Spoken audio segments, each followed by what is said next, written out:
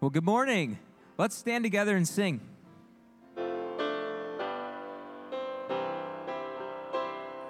Holy, holy, holy, Lord God Almighty. Early in the morning, our song shall rise to thee. Holy, holy, holy, merciful and mighty, God in three persons, blessed Trinity. Holy, holy, holy, all the saints adore thee, casting down their golden crowns around the glassy sea. Cherubim and seraphim falling down before thee, who wert and art and evermore shalt be.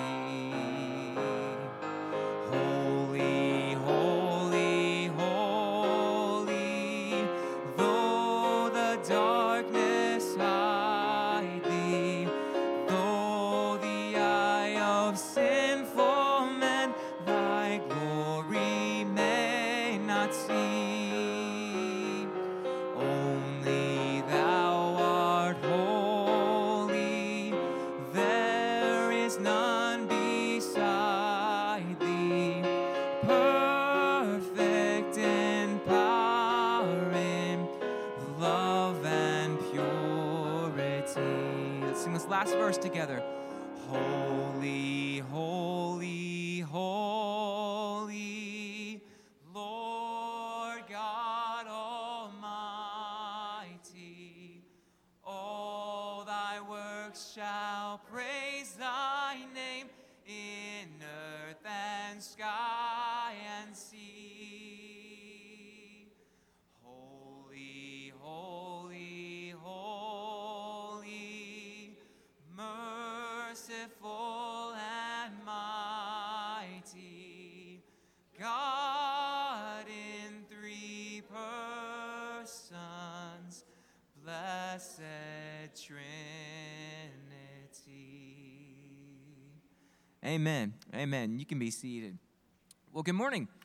Welcome to church. It is so good to see you. Whether you've been coming here for years or whether this is your first time, we are glad that you're here. If this is your first time, my name's Matt, and I want to welcome you.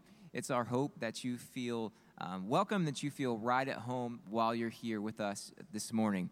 If you want to find more out about us, the best way to do that is to take a second and fill out the connection card in the seat back in front of you. And later on, when the offering plate comes by, you can just drop that in the offering plate. Or also, if you'd prefer, you can text the number on the screen, and we'll connect with you that way as well. So once again, thank you so much for being here. Now this morning, we get the privilege to celebrate alongside Davis Rains and Eve Fruget as they display their faith in Christ through baptism. But first, let's watch this video together. My name is Eve Catherine Fruget, and I am 6.5 years old. My immediate family has 4 people: me, my little sister, my dad, and my mom. I have 4 grandparents, and I have a lot of cousins.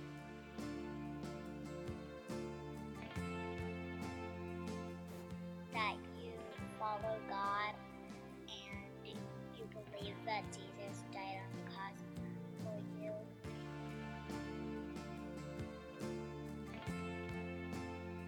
Because I believe Jesus died on the cross, and I know that Jesus will cleanse our hearts from all sins, and I love Jesus very much.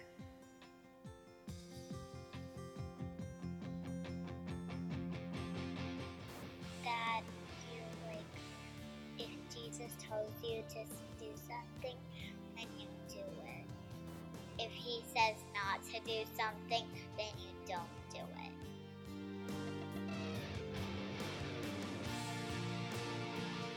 If we walk in the light, just as he is in the light, we know that Jesus' blood cleanses us from all sin.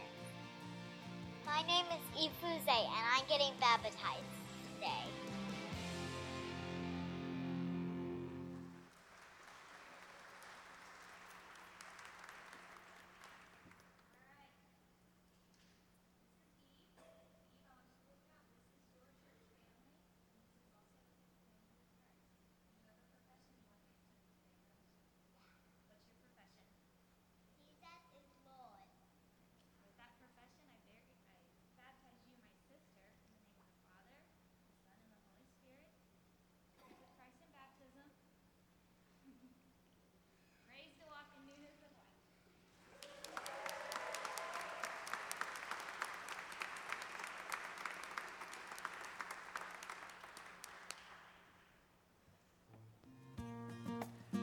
It's hard for many of us to put our faith in Jesus into words. It's especially hard for someone like Davis, who struggles with expressive language.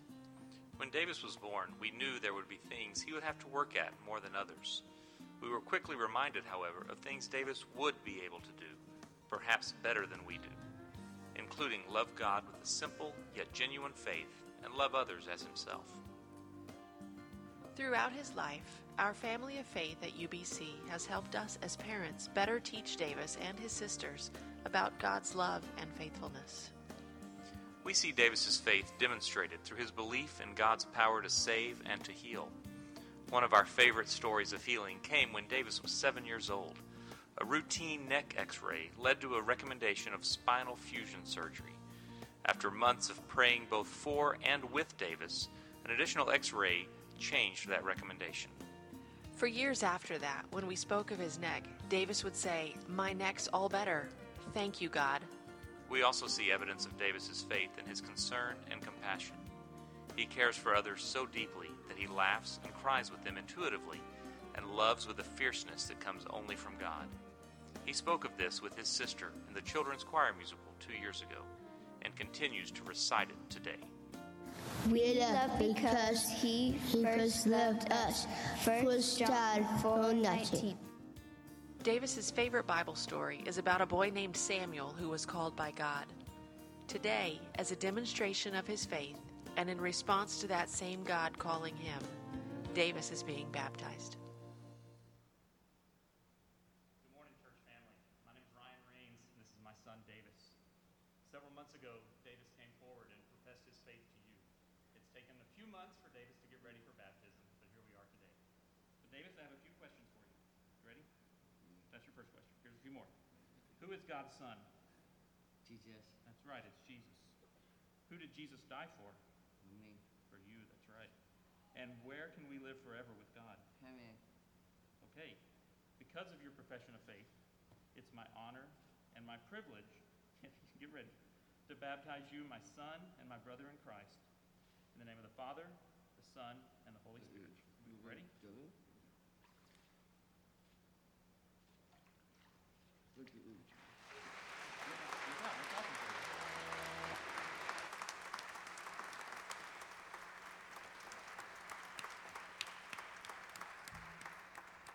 Man, what an awesome display of how Christ has transformed the hearts of these young people. And what a great reminder to us how Christ has transformed us. I love what Paul says in Romans 6:4. We were buried, therefore, with him by baptism into death, in order that, just as Christ was raised from the dead by the glory of the Father, we too might walk in newness of life. Let's stand together and sing of how Christ has defeated the grave for us and has given us new life.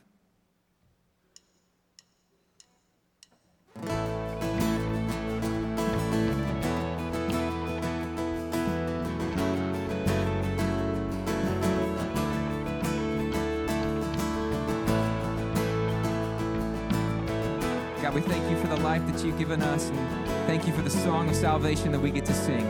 Let's sing together, church. God is able, he will never fail. He is Almighty God, greater than all we seek,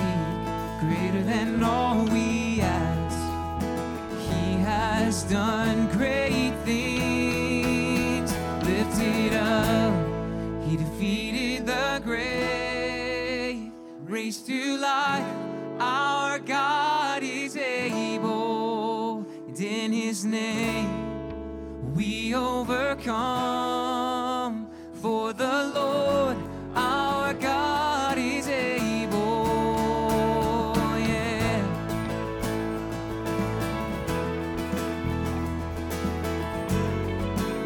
Sing, God is with us. God is with us. God is on our side. He will make a way. Far above all we know, far above all we hope. He has done great things. Lifted up, defeated the grave. Raised to life, our God is able. In his name we overcome. For the Lord our God is able.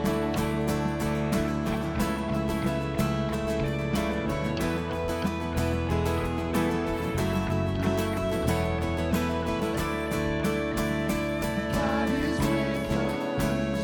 He will go before. He will never leave us. He will never leave us. God is for us. He has open arms. He will never fail us. He will never fail us. He defeated the grave, raised to life. Our God is able. In his name we overcome. For the Lord our God is able. Lifted up, defeated the grave, raised to life. Our God is able. In his name we overcome. For the Lord our God is able. For the Lord our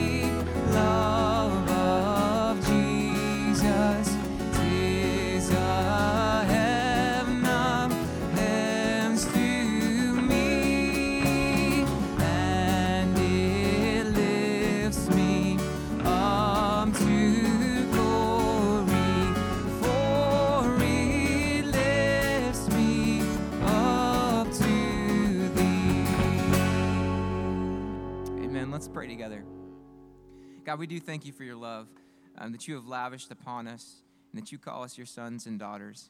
I thank you so much that you have blessed us with every blessing and every good thing. And I thank you for this opportunity that we have to give this morning, to give that which you have already given to us as an expression of our trust and our appreciation to all that you've done for us. I pray that you would take these gifts and that they would do a marvelous thing for your glory and for your kingdom. We pray this in Jesus' name. Amen. You can be seated. And I want to invite any children who are going to Kid Connect this morning to go ahead and make their way out of their seats to go follow Miss Tricia at this time.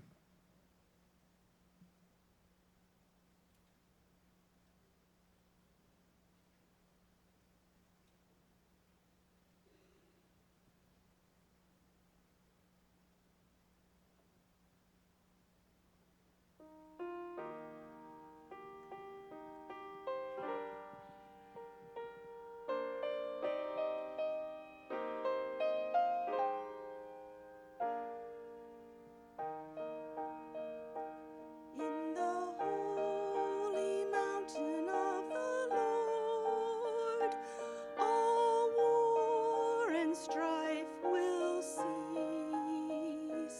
In the holy mountain of the Lord, creation will be at peace.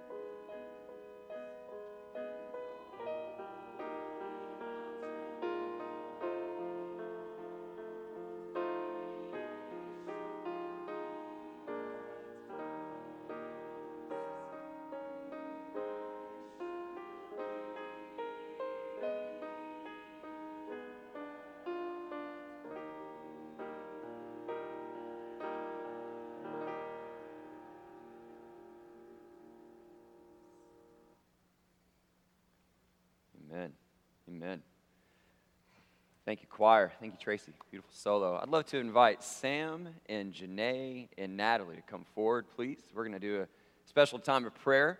One of the things I love about that song that you just heard sung over you today is that it speaks to this hope and this promise for creation to be at peace. And that's going to be kind of a theme of our message today, is this desire for peace. But one of the things that we see shared in the Gospels is that while we long for that peace and we long for that hope, we know it will not be brought to us until the gospel of Jesus Christ is preached in every nation, to every tongue, tribe, and people. And so part of our passion as a church family is not just to long for the future, but to actually pursue it through this call to missions. And as we enter into the summer months, one of the great things that you'll get a chance to see as a part of our church family and our commitment is a desire to relentlessly pursue this gospel and to take it to the nations. And so we've got this wonderful team of folks that are getting ready to leave this week to go serve the sake of the gospel in Africa for several weeks. 3 total at least? 3 weeks? And so they need our prayers. And that's what we're going to do. We're going to pray over them this morning and commission them and release them to go and boldly proclaim this gospel. And so we're grateful for this opportunity. This opportunity that has come to us has really been something that Janae has been able to foster and pursue intentionally. She's been in conversations with the missions committee, and just earlier this year, we endorsed this as an official trip for the UBC family. And so we're grateful that Natalie and Sam are going to go with her this year and continue to increase our partnership and our involvement overseas. And so we'll have more teams to pray over. We'll have one next week. We have other activities going on throughout the course of the summer where people are going to respond to God's call and take it to the nations. And so we want to just bless them today, and I would encourage you that if you have time at the end of the service, find them, extend your words of encouragement and your continued prayers to them as well. All right, so let's bow our heads and let's pray together. Father in heaven, we are grateful for this amazing opportunity that these 3 individuals have a chance to pursue and to exemplify to your church family what it means to respond to the call to go. And so we pray for continued provision for both Janae and Sam and Natalie, for all of those that are going to be serving you in such a way that you would grant them your amazing provision. Father, whether that's the safety that they need in the journey, whether that's just the courage that they need once they arrive, the opportunities that they're going to experience in terms of sharing their faith with others, I pray that the people that they minister to would be enriched by their presence, and that this would be a wonderful and tangible sign of the gospel. And at the same time, Father, that all 3 of them would be enriched by the things that they're going to see, and that this journey would draw them closer to you, that it would foster a greater love and devotion, and it would stir their hearts in immeasurable ways. And we as a church, Father, want to just follow their example. We want to be a church that is fiercely committed to the Great Commission, willing to do whatever it takes to take this message of hope to all corners of the earth. And so we're grateful for their example. May we follow it in a full devotion as we seek to honor you, not just with this opportunity, but with our whole lives. And so we thank you and we commit all these things to you today. In Jesus' precious and holy name. Amen. Amen. Thank you, guys. Let's put our hands together to support them in their efforts. So you guys can have a seat. It's an exciting time of year. We've got a lot of things happening. We've got a team getting ready to go to Guatemala as well. And so we will continue to put those things in front of you as a matter of prayer. Now, one of the things that I guess I should clarify, in case you're sitting there wondering, it's a little bit of a different service today. Right? We've had the opportunity for these wonderful baptisms, which was awesome. We want to acknowledge that, and that kind of is taking the place of our standard children's message. But in addition to that, I'm up here a little bit earlier in the service, and that's by design. So when I start to wrap up, don't start thinking about lunch, okay? We still have some songs to sing, a little bit of an extended worship after we finish this morning. Now, if you were going to rank the top 5 sports movies of all time, okay, because I know this is a question all of you have been dying to have answered for you, right? If you were going to rank the top 5 sports movies of all time, number 5 would be Hoosiers, okay? This is a great basketball movie that zeroes in on this little high school in small town Indiana and their improbable run to a state title led by Coach Dale, right? I mean, it's a great, inspiring movie. That would be number 5. Number 4 would be Rudy, okay? Rudy is the story of this never quit, never say die walk-on who gets to live out his dream by playing football at the great University of Notre Dame. Number 3 would be The Natural, okay? Number 3, The Natural, is the story of this guy's natural baseball ability, Roy Hobbs, and the way that he transforms the New York Knights into relevance and into greatness. Number 2 as if there was any debate about it, would have to be The Sandlot, right? You have a chance to go see Little League baseball and be introduced to characters like Benny the Jet and Smalls and getting to see them play Little League out on the Sandlot. It's a great movie. But number one, top sports movie of all time would have to be the rags to riches story, the 1 in a million shot for the Italian stallion Rocky Balboa to win the heavyweight title, okay? I mean, that's easily the best sports movie. Not only did it win an Academy Award, but they made like 18 more Rockies afterwards, right? I mean, it just kept on going, and it's the name that I use that every time I go out to a restaurant, like that's the name that I give them because it was so influential in my life. So those are your top 5, okay? You got Hoosiers, Rudy, Natural, Sandlot, Rocky. Now, you could disagree with it, right? You could come up with your own list. You'd be wrong, but you could do it, right? And I'm not saying that my list is divinely inspired, but it's close, y'all, okay? And so if you haven't seen those movies, then I would highly encourage you to do so. In fact, we can just go ahead and make that the application for today, right? Yeah, go ahead and pray, do all that other stuff, but go see those movies, right? Tell them that your pastor made you do it. I love those movies for a variety of reasons. One is I'm a sports enthusiast, right? I love sports. I'm also a movie enthusiast. And so when you combine those things together, I naturally gravitate towards these types of movies. But what all 5 of these movies have in common is that they're very inspirational, right? They're the great stories of these heroes and the protagonists overcoming some sort of obstacle, some sort of struggle to achieve greatness, right? It's this story of triumph over trial. Take The Natural, for example, okay? Natural is one of my favorite movies. I remember seeing it growing up and just being enthralled with the story, okay? It was originally a book that was written in 1952, but then made into a movie in 1984, starring Robert Redford, Robert Duvall, Glenn Close, all those great folks. And it's this story of Roy Hobbs and these constant trials that he has to overcome, right? I mean, it starts when he was a young boy and his father dies at an early age. And you see his father actually have this heart attack out underneath this tree in their front yard, and he kind of falls over, and Roy sees him pass away. And so then he's grieving, and like the next night, there's this thunderstorm that comes, and this lightning like hits the tree, right, and splinters the tree. And so what does Roy do? He goes and he takes a piece of wood from the tree and makes it into a baseball bat. Because what else would you do with a lightning-struck tree, right? And so he makes this bat, and he calls it Wonder Boy, and engraves a lightning bolt. I mean, it's just cool. I mean, it's a great way to start a movie. But then you see him kind of go into this early hype of his career. He gets derailed by this shooting accident. He gets shot, and so he's not able to pursue his dream of playing baseball. So he really kind of arrives on the scene as this 35-year-old rookie playing for the New York Knights. And they think it's a joke. The manager thinks it's a joke. They're like, what is this old rookie going to do for our team? And so they don't play him until finally he gets a shot. And the coach actually says, as Roy's walking to the plate, says, all right, Roy, knock the cover off the ball. And what does he do? He literally knocks the cover off the ball, okay? And so their jaws hit the floor, mouths. This guy can actually play. So they insert him into the lineup. Things start getting better for the Knights, and this is when we discover that the ownership of the team actually wanted the team to fail, and so they go and they try to bribe Roy Hobbs to start playing poorly. You can't bribe Roy Hobbs, man. You can't, come on, man. This is Roy Hobbs, man. It's not Kevin Durant. This guy's got integrity and loyalty, right?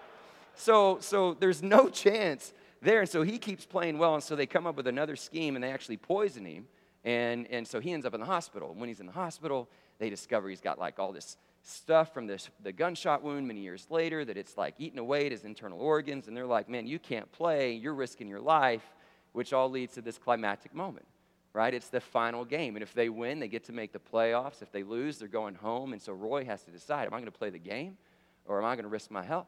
He's going to play the game, right? And so you go to the game, all these additional subplots come out that make it equally dramatic or even more dramatic. I won't get into all those for the sake of time, but it comes down to the final at bat. Right, and so you can imagine, like, 10-year-old Jeremiah just, like, on the edge of his seat. Here's this final at bat, and it's down to the last strike, you know, and they're down by 2. Roy Hobbs is at the plate, and it's the last strike, and you can actually see him bleeding through his jersey, right? It doesn't get more dramatic than this, and he's bleeding through his jersey, and all of a sudden, the pitcher gets with this face of intimidation, and he throws the pitch straight to home plate, and then everything slows down, right? Slow motion, and we see Roy Hobbs give everything he has as he hits it, and he goes, and the ball begins to soar up into the stands. And everything slows down. People rise to their feet, and you see it get higher and higher until it actually hits the lights. Everything explodes, and everybody goes, he did it! He did it! He won the game! And everybody's jumping and celebrating, and this is the story of the natural, right? Man, I just gave myself goosebumps. Anybody else, right? Music will do that to you.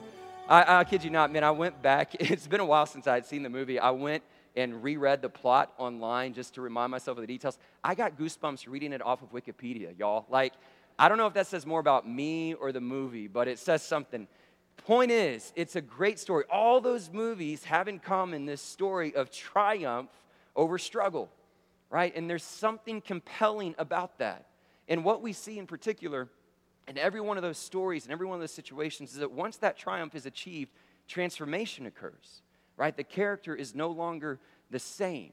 And so I'm bringing that to your attention this morning, obviously, because this is a critical part of chapter 1 where we get a chance to see a very unique glimpse at the sailors, right? This is the last time that we really get to talk about these sailors in Jonah chapter 1, and I want to make sure we focus our time and attention on them, because what we see is their own triumph over this storm.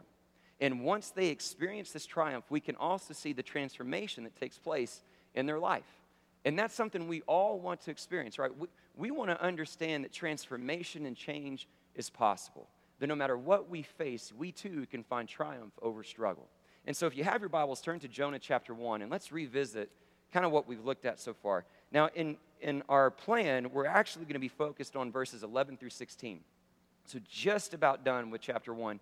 But before I get to those, I want to just quickly read through the first part of chapter 1 and use that as a little bit of a recap in terms of what we've talked about up to this point. So start with me in chapter 1, verse 1, before we get to verse 11. The word of the Lord came to Jonah, son of Amittai. Go to the great city of Nineveh and preach against it, because its wickedness has come up before me. This is where we talked about the word of the Lord being revealed, that God had a heart for the Ninevites, and he wanted to see them to repentance. But then verse 3, but Jonah ran away from the Lord and headed for Tarshish. He went down to Joppa, where he found a ship bound for that port. And after paying the fare, he went aboard and sailed for Tarshish to flee from the Lord. We saw how we respond to the word of the Lord, right? That Jonah resisted. He runs away. And part of how he flees from it is by actually removing himself from God's people, removing himself from God's community. And so we ask that question, which direction are we moving? We're either pressing into the Lord or we're running away. But then the Lord sent a great wind on the sea, and such a violent storm arose that the ship threatened to break up. All the sailors were afraid, and each cried out to his own God, and they threw the cargo into the sea to lighten the ship. But Jonah had gone below deck, where he lay down and fell into a deep sleep. The captain went to him and said, how can you sleep? Get up and call on your God. Maybe he will take notice of us so that we will not perish. This is when we talked about the fact that we all face storms in life. And how do we make sense, not just of the fact that we have storms, but that sometimes God sends those storms. And what we saw was that, yes, outwardly we may be wasting away, but inwardly we're being renewed day by day, that our light and momentary troubles are achieving in us a glory that far outweighs them all. That though God may send the storms, they can refine us. He sends them not out of anger, but out of love. And we have the chance to reveal that love and to grow in our understanding of that love, which tells us every storm we face is meaningful. Right? It's achieving something within us. So then the sailors said to each other, come, let us cast lots to find out who is responsible for this calamity. So they cast lots, and the lot fell on Jonah. So they asked him, tell us, who is responsible for making all this trouble for us? What kind of work do you do? Where do you come from? Where is your country? From what people are you? And he answered, I am a Hebrew, and I worship the Lord, the God of heaven, who made the sea and the dry land. Well, this terrified them, and they asked, what have you done? For they knew he was running away from the Lord because he'd already told them so. So last week we talked about how there was this moment of Jonah remembering who he was, his identity, his confession that I'm a Hebrew, and his devotion to the Maker, right? The Lord, the Maker of the sea and dry ground, and how we get to rejoice in the sovereignty of our God. So all these things have transpired, and now we get a chance to wrap up through 11 through 16 by taking a closer look at the sailors who have been through this storm with him. Starting in verse 11.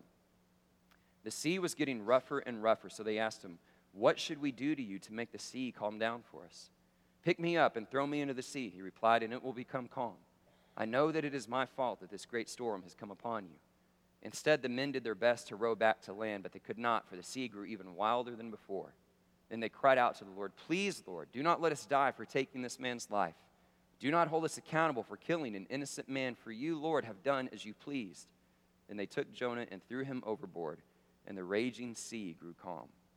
At this, the men greatly feared the Lord, and they offered a sacrifice to the Lord and made vows to him. Okay, I love this passage, and I love the story of the sailors and what I believe it can teach us. And it begins here in verse 11 with them asking the question, what do we need to do? And that to me is a question that all of us ultimately arrive at some point when we go through the storms of life. If you think about it, up to this point, the sailors have tried everything, right? They've cried out to their own God. They've thrown cargo over the ship. They've cast lots. They've done everything. And this is a question that reveals the helpless state that they find themselves in, right? They're in the midst of the storm. Nothing is working. And so they're asking, what can we do? It's this moment of desperation. It's this moment of helplessness that all of us tend to arrive at some point or another. What do I need to do? Now, specifically, what they're asking for is, what do we need to do in order for the sea to grow calm? I love this question because that word calm literally means peace, right? Stillness, a cessation of strife. And so essentially what we have is this wonderful metaphor for you and I to see that when we encounter the storms of life, the question that we often find ourselves asking is, what can I do to find peace? You know, peace is something that we all desire, right? Maybe you're not sitting here today in the throes of a very difficult storm of life, but I think we can all admit that we all desire peace on some level, don't we? I mean, none of us woke up this morning going, I really want my life to be chaotic today. I can't wait to have turmoil and strife. Like, we all try to move towards peace in some way. And so the question becomes, well, what makes it difficult to obtain? Where are our challenges in finding this peace? I think a lot of times the problems that we have in achieving or obtaining peace is that first of all, we don't really have a correct understanding of what peace is, and then we don't really have a correct understanding of how to pursue it. See, a lot of times we think peace is maybe just the absence of activity, right? It's the opposite of busyness. Man, I've just got so much on my plate. If I could just eliminate these things, then I could be at peace. If I could just take all these things off my schedule and just go home and watch golf all afternoon, then I'd be at peace, right? That's not necessarily what peace is. Peace is not just the absence of activity. It is the absence of strife, right? It is the absence of turmoil, but that doesn't always mean that there's just this stillness to life. A lot of times we also equate peace to happiness, right? That the only way I can truly experience peace is if I'm happy. And so, therefore, if I'm not happy, I'm not at peace. Or if I'm not at peace, then I must be happy. And that's not really an equivalent either. There are definitely times where we can be at peace and not experience the happiness that maybe we're longing for. And there are also times that we could be happy and not truly be at peace. So we have these misconceptions that oftentimes make it difficult to know, how do we obtain this peace that we so desperately desire? And then a lot of times we pursue it incorrectly, right? The ways in which we often seek peace tend to come through one of two extremes. One would be that we just avoid any sort of conflict and turmoil, right? We kind of have this escapist mentality. Let's say conflict emerges. We face a difficult diagnosis in our health. There's a breakdown in our marriage. There's struggle within our family. There are issues at work. And the way in which we manage that conflict and seek to find peace is we just pretend like it's not there, right? We just avoid it. Let's just not acknowledge it. If we can do all that we can to suppress it as low as we possibly can, deep within our souls, then maybe we can fool ourselves into thinking we're at peace. But that's not the way to live. Those things that we suppress will eventually eat away at us or erupt in some capacity. That's a false sense of peace. So we try to escape these storms with really no success. Or the other extreme is that we just go ahead and try to fight it on our own strength and ability, right? And so we encounter conflict. Maybe there's issues at home. Maybe there's conflict in relationships. And so we just go ahead and meet it head on, and we just try to overpower it, right? And we try to overpower it by intimidating others, right? We come with such ferocity that it just silences those around us. And so again, we think, okay, we're at peace because now nobody's objecting to us, but it's a false sense of peace, and it's no real way to live. So we struggle with the conception of peace. We struggle with how to pursue it.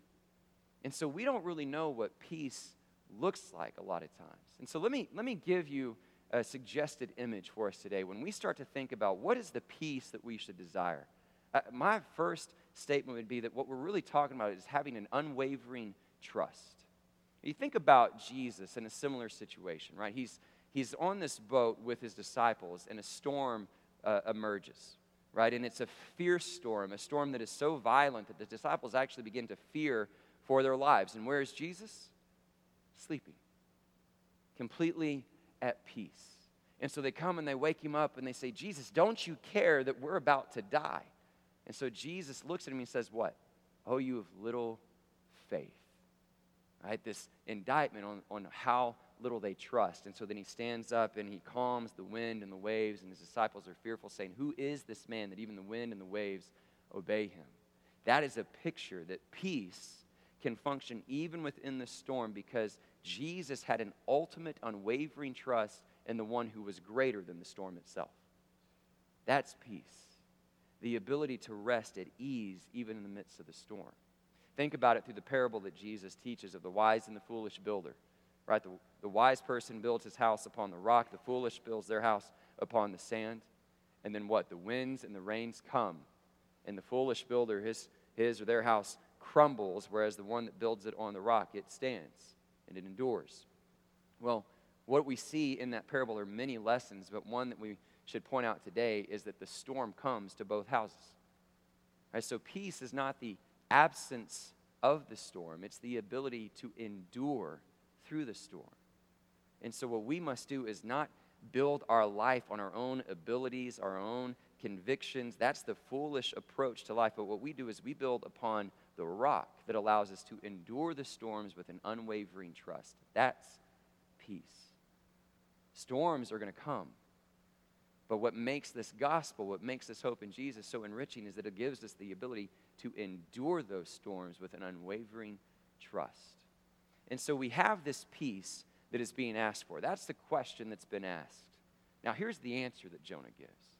Jonah says, well, if you want this sea to calm down, then you need to hand me over to God, essentially. Throw me overboard, for I know that it is my fault that this storm has come upon you. So essentially, let me just explain that to you. What Jonah just said was, you need to kill me. Like, you need to actually throw me overboard, knowing that that would result in his death. Okay, this was a very direct answer. Okay, this was a very hard answer, and it's one that shows us just the consequence of what has taken place here. And so it is not to be misunderstood as that this was a small request. Jonah is ultimately saying, this is going to cost me my life. You've got to hand me over to the Lord. And so there are a couple of things that I think are very significant about Jonah's response. This has numerous implications that I want us to consider. The most basic implication here that we can draw from this answer is that there really is no way to achieve peace without death. And that's a paradox for us, and I want us to unpack it a little bit, but the only way for this storm to subside is going to require some measure of death. Now there are a couple of different ways in which we can consider that. Let's first look at it through this particular lens, where Jonah is clearly acknowledging the penalty for his disobedience. Right? I have sinned. I've been disobedient. My running away from the Lord, the only penalty for this is death. It's the penalty for sin itself, and it's a reminder that Jonah is saying, listen, I'm at fault here. I'm the one to blame. I must die as a result.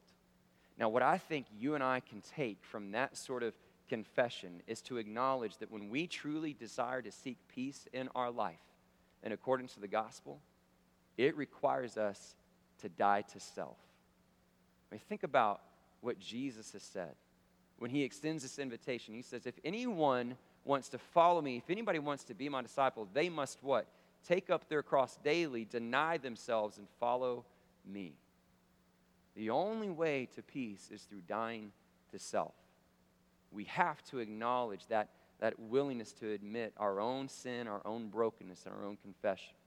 Now, the other way in which we can understand this measure of death that Jonah is presenting to us is he's also saying, hey, let me be the one that pays the price. My death will bring you peace. And what we have is this amazing image, this amazing representation of one who is willing to die so that others might live. Time and time again, in a very unusual way, we're going to see how Jonah brings us back to the gospel, brings us back to and represents, almost foreshadows what Jesus is going to do. That with Jesus, we have one that is far superior and far greater than Jonah.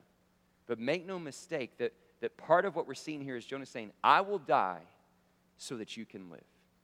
And so what we have here in this answer is a pretty robust statement. If I were to summarize it for you, if we're going to ask, what is it that we need to do in order to find peace, the answer that we have here is we need to die to self and trust in the one who has died for us. Those are the two things that we must embrace in order for us to truly find peace, in order for us to truly navigate through the storms of life with this unwavering trust. And so what does that look like? Or what does it look like to die to self and to trust in the one who's died for us? You know, one of the ways, there's a lot of ways that we could define that, but one of the ways that I would suggest it to you this morning would be to say this. We have to get to a place where we recognize that it's not about us. You're not the hero of your story. Right? It would be really easy for us to read through Jonah chapter 1 and think that all of this is about Jonah. Right? To look at this storm and feel like that God has sent this storm to Jonah because he's frustrated with Jonah, he's frustrated with his disobedience, and he's trying to teach him a lesson. It'd be real easy to look at it that way, and we can, but it'd be incomplete. Because Jonah is not really the main character in chapter 1. God is. This is not a chapter that reveals Jonah's plan, it reveals God's plan. See, what is happening here, the reason this storm came is not just because of Jonah, but because God has a plan for Nineveh. And that plan is not going to be thwarted. It is not going to be derailed and sidetracked. And so part of what we have to recognize is that the storms that we face, believe it or not, may not really be about us. There's a chance that God has a far greater purpose in what he wants to achieve in you and through you than what we can even imagine and understand. And so dying to self and trusting in the one who has died for others means that we have to get to a place where we recognize, and this is not about me. This is about God and what he wants to accomplish in his world, in his plan, through me. And so we see this important understanding of what Jonah is trying to do in terms of understanding what this dying to self looks like. And so we have this amazing answer that Jonah has now presented to the sailors, and we have this question answered. So now all that's left is the need to obey, right? We need obedience. We need to see how Jonah or the sailors are going to respond. And amazingly, we have this answer, and what does it say? Instead, they tried to row themselves to shore. Now, this just is fascinating to me. Over and over again in chapter 1, we see the answer, we see God's call, only to see people do something different. And so the sailors follow suit, man. They disobey. They try to row themselves out of the storm. And again, I think there's a lesson in that for us, is that a lot of times you and I will face the storms of life. We'll ask ourselves, how do we find peace? And we just try to do it on our own. Right? We just try to go our own way. We do it according to our own strength and our own abilities. But what happens? The sea just gets wilder. It doesn't work. Right? The more that we just try to rely upon our own abilities, the more frustrated we will become. And what really, I think, serves as a word of caution for all of us when we begin to consider this, I'd say this, especially for those that have been followers for quite some time. You know what this tells me? It tells me that it wouldn't be hard for these sailors to ask the question, get the answer, and still go their own way. Which tells me it was not too difficult for you and me to go our whole lives asking questions and getting answers and never obey. You can go to church your whole life, and you can make a whole practice of asking great questions and trying to fill in your mind with all this intellect and getting wonderful answers and singing about answers and talking about answers and never do anything with it. That should terrify us all to some level. It is not enough just to play the question and answer game. We have to pursue obedience, right? We have to follow through with what God has asked us to do. And so the question becomes, why did they hesitate? Like, what was their concern with following through with what Jonah told him to do. Man, if I had been a sailor, I mean, I don't know for sure, but if I had been in the midst of this storm and all of a sudden Jonah's like, man, all you got to do is throw me overboard, I would have been like, done, right? Like, I don't care if your name's Jonah, Jana, whatever it is, let's go. And I'd have him on my back. I'd be walking to the edge of the boat. So why are they hesitant? What's the delay here? I think if we could infer something from the text, it would probably be that anytime we begin to consider this call to dying to self and trusting the one who's died for us, would be that there a lot of times there's this unexpected nature of what God asks of us, and it's often costly.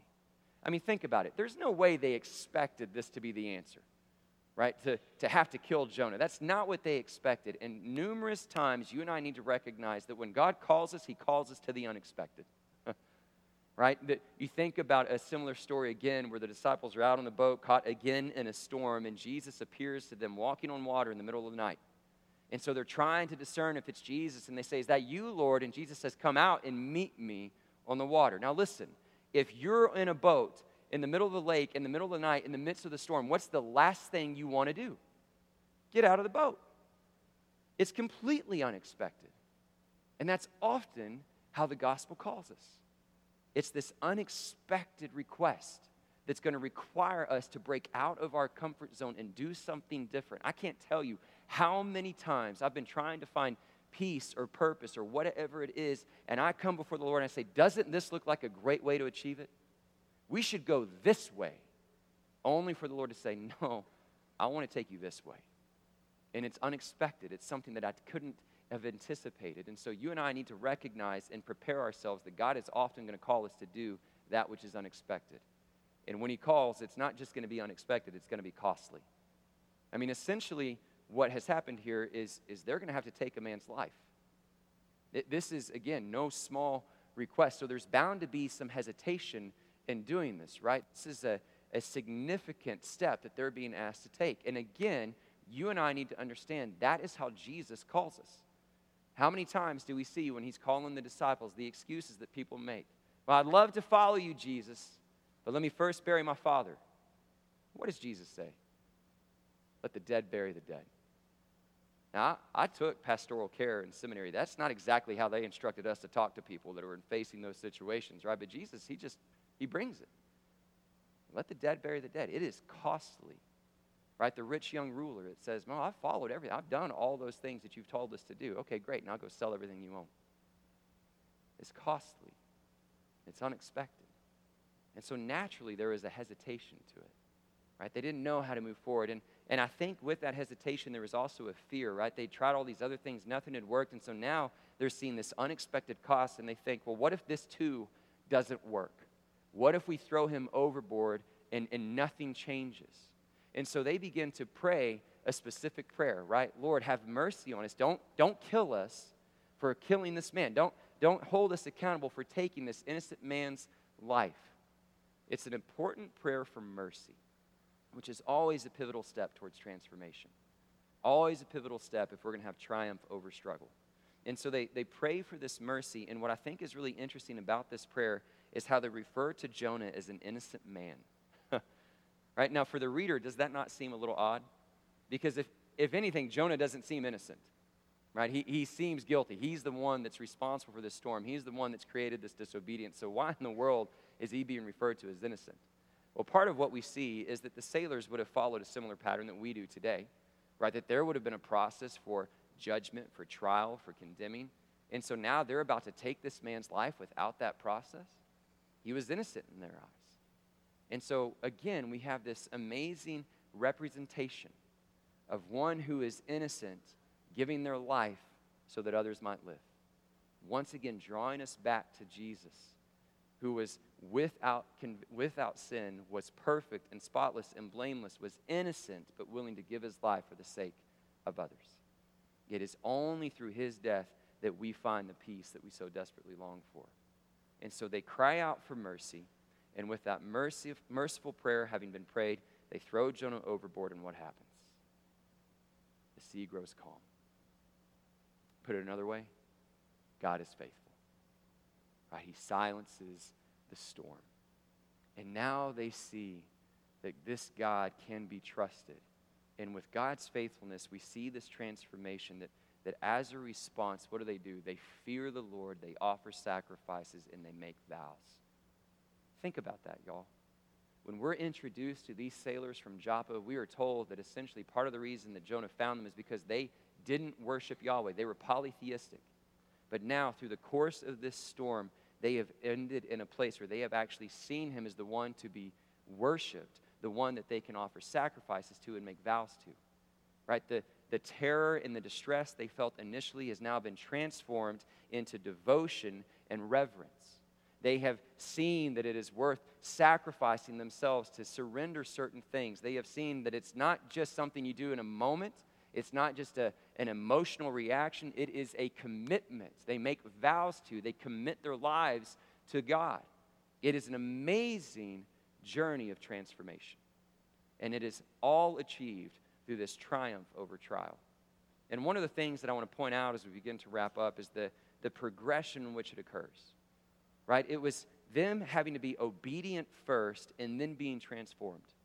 See, a lot of times I think we go about this Christian faith thinking that I need to be transformed in order to be obedient. And there is some truth to that. Right? The Holy Spirit equips us and prepares us in order to be obedient. But we need to also acknowledge that many times it's only in our obedience that transformation then occurs. And so if we just keep asking ourselves over and over again these questions and answers without really being obedient, then we're going to struggle to really move forward. And so we have to ask ourselves with all of these things, what is it worth to you? Right? If we desire to find this peace, if we're willing to surrender our lives to Jesus, what is it costing you? Are you willing to make a similar sacrifice? What is it truly right now that's costing you to be a believer? Maybe another way to ask it would be, what's it worth to you? See, if we can't answer that question, what it's costing us, if that's not obvious, then it's not evident to others what it's worth to us. And so we have to be willing to pursue this gospel and this peace with the willingness to die to ourselves and trust in the one who died for us. That's where we find triumph over struggle. That's where we find true transformation. So let me close with this. If you're here today and you desire change, let me remind you that this change is possible. In fact, let me just take it a step further. All of you here today should desire change. None of us walked into this room today arriving at a place where we want to be and where we need to be. All of us needs transformation. We must always aspire to living this life of surrender. And so if you are in that place, and we all should be in that place, let me remind you again that it is possible. Let me point you to these sailors and say, you serve a God of transformation. Right? We serve a God who gives us triumph over struggle. It is this God that takes this middle-aged or older-aged man who is barren and turns him into the father of nations. Right? It is this God that takes this murderer with a stutter and transforms him into a prophet. Our God is the one that takes this shepherd boy and transforms him into a warrior king. He is the God of transformation. And we see that fulfilled essentially for you and me when he takes this babe in a manger and grows him into this divine representation of his being through which all change and all transformation is possible. That is now through Jesus that a fisherman becomes a disciple. It is through Jesus that a tax collector becomes a follower, that the woman at the well becomes an evangelist, that the one who has denied him can be restored towards love. It is through Jesus that the woman at the empty tomb becomes the first missionary to predict or proclaim the resurrected Christ. It is through Jesus that the persecutor becomes the chief architect of the early church. It is only through Jesus that the church, once maligned and ostracized, is transformed into one of the greatest forces the world has ever known. It is through Jesus that everyone, male, female, Jew, Gentile, slave, or free, every tongue, tribe, and nation, every age, every background has the hope to find this peace that takes us from being broken vessels and transformed into humble saints. It is only through him that transformation is possible. And so let me tell you this today, church. If it's possible for them, it is possible for you. And he desires to change you. He wants to transform you in such a way that his plan is accomplished. and that through his church, every single one of you, people can look in and see once again that through Christ and through Christ alone, we have triumph over struggle. And we have the beautiful power of transformation through Jesus our Lord. And so whatever it is in your life, may you trust him today with that unwavering trust. May you die to self and trust in the one who has died for others. For it's in his precious and glorious name that we pursue these things. Let's pray together. Father, we love you, and we are grateful for all that you want to do in us and through us. And we pray that today we would be able to truly be transformed and changed. Father, I acknowledge that there are many of us here today that have things in our lives that we need to surrender. There are many of us here today that are desperate for a peace that only you can provide. And so I pray that that peace would be found. Father, that it would be a peace that transcends understanding, one that is anchored in a full devotion to you. And so, Father, wherever we are in life today, we come before you once again grateful that you give us triumph over struggle, that you give us victory over difficulties. And so may that be something that is exemplified in our lives as we seek to glorify you and give you the praise and recognition that you deserve. For it's in Jesus' precious and holy name that we pray. Amen. Amen. So what we're going to do now is continue to worship. We've got several songs to sing to hopefully encourage us to respond to this message of transformation that we've had presented to us through Christ. And so I'm going to ask that you worship as you feel led to worship. If you need to come forward for prayer, you can. But we will, here in a little bit, towards the end of this set, I'll come back up and offer an official invitation for any public decisions. But for now, let's stand as a church and sing and give worship to the God who changes us.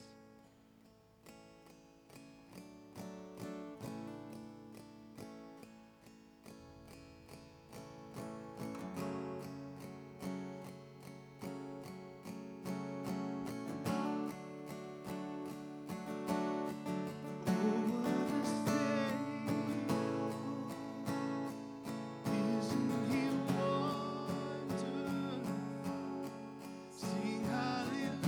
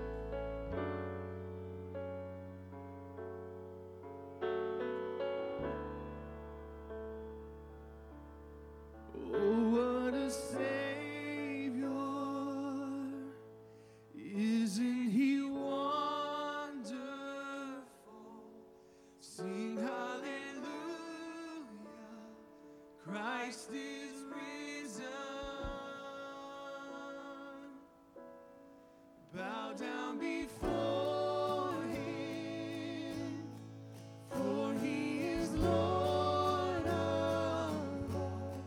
Sing hallelujah,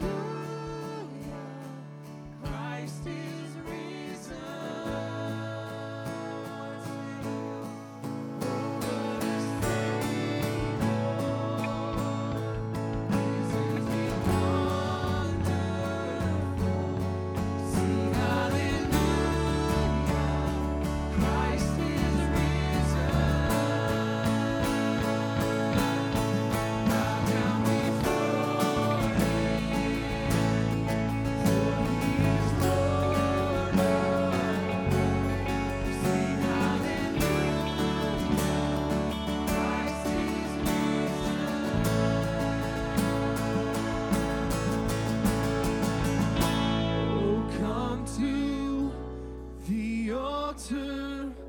The Father's arms are open wide. Forgiveness was bought with the precious blood of Jesus Christ. Oh, come to the altar. The Father's arms are open wide. Forgiveness was bought with the precious blood of Jesus Christ.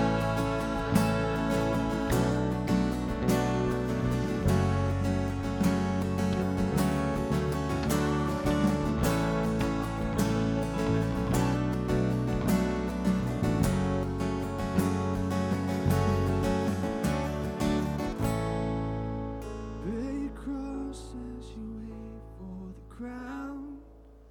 Tell the world of the treasure you found. Jesus is calling.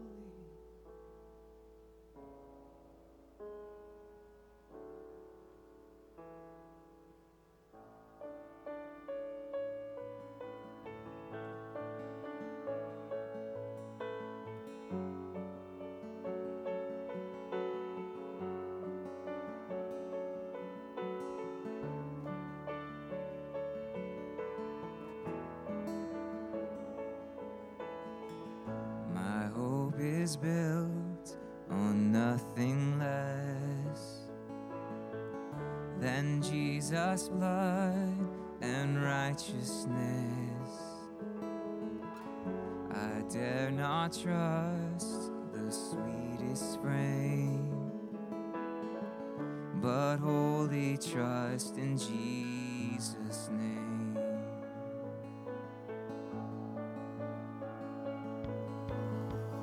When darkness seems to hide his face, I rest on his unchanging grace.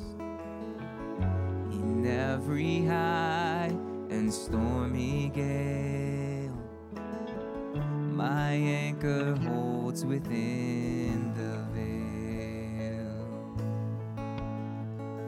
Christ alone, cornerstone, weak made strong in the Savior's love. Through the storm, he is Lord, Lord of all.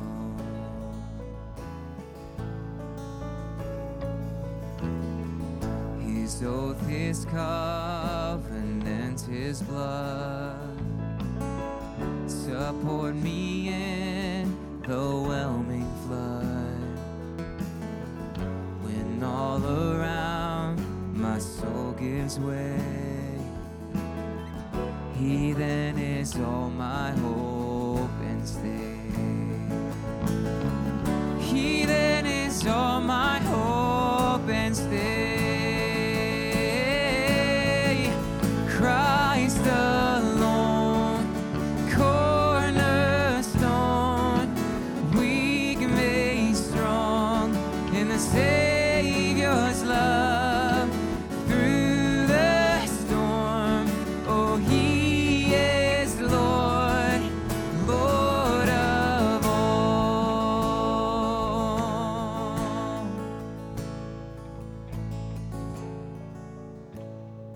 wonderful thing to celebrate, that through the storm, He is Lord, Lord of all. So we want to transition as we continue to sing this song into a time of response. If there is a decision that you want to make public, then we want to celebrate that with you. I'd love to invite Eve and her family down, and Davis and his family down, if that's possible, to come join me up front here in a little bit so that we can acknowledge them at the conclusion of our service. But if you have other decisions that you want to make public, if you want to put your trust in Christ and truly surrender to Him as Lord and Savior, then we want to celebrate that decision with you. If this is a place that you have been led to call your church home and you want to make that decision public, then again, we also want to acknowledge that in the presence of everyone else here today. But let us continue to sing the hope of having Christ be that solid foundation, the cornerstone of our lives. And as we continue to worship, if you want to come forward, then please do so. Let's continue to sing this song. Christ alone, cornerstone, weak made strong in the Savior's love. And through the storm, yes, He is Lord, Lord of all. Sing Christ alone, Christ alone, cornerstone, weak made strong in the Savior's love. Through the storm, oh, He is Lord, Lord of all.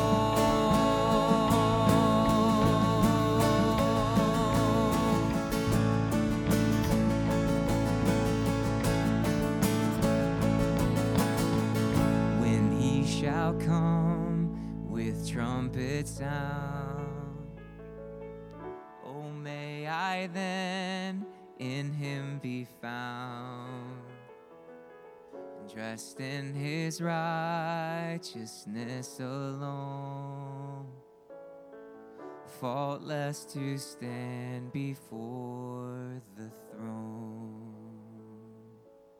Amen, amen. You guys can stay standing just for a quick moment. Let me have